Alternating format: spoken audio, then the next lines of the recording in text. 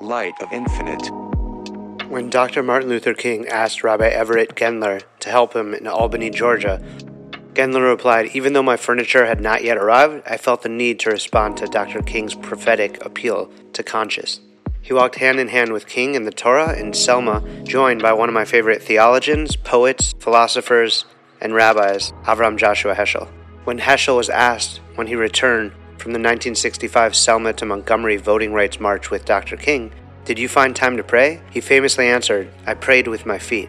Some of Heschel's most famous philosophical works charge human beings to sanctify time and space, and to rediscover the power of wonder. Heschel's famous expression, radical amazement, embodies his gifts for highlighting spiritual curiosity and grandeur.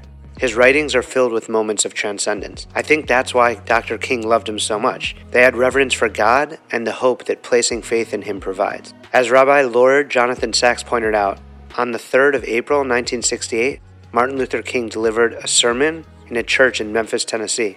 At the end of his address, he turned to the last day of Moses' life, when the man who had led his people to freedom was taken by God to a mountaintop, from which he could see in the distance the land he was not destined to enter.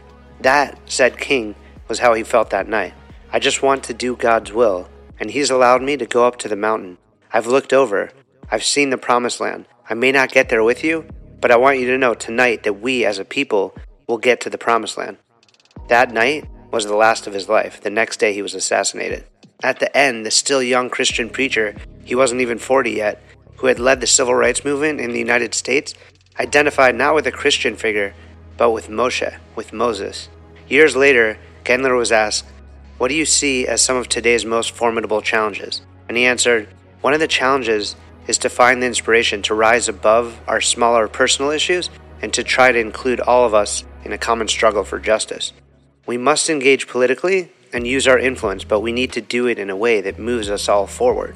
We need to feel again that sense of deep kinship, mutual love, and admiration exemplified by the relationship of Reverend King and Rabbi Heschel. Knowing that we are all co-workers with the divine in the marvelous redemptive activities elevates and empowers us all in ways difficult to describe." Dive in deeper at lightofinfinite.com.